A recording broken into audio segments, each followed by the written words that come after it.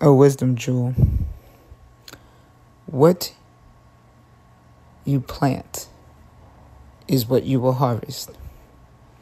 Let me say this again. What you plant is what you will harvest.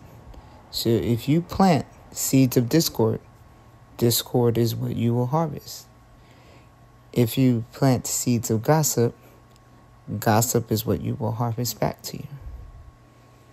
If you plant seeds of love, love will sprout and you will harvest love. So you have to ask yourself this question. What do you want to seed so you can get in return as a harvest?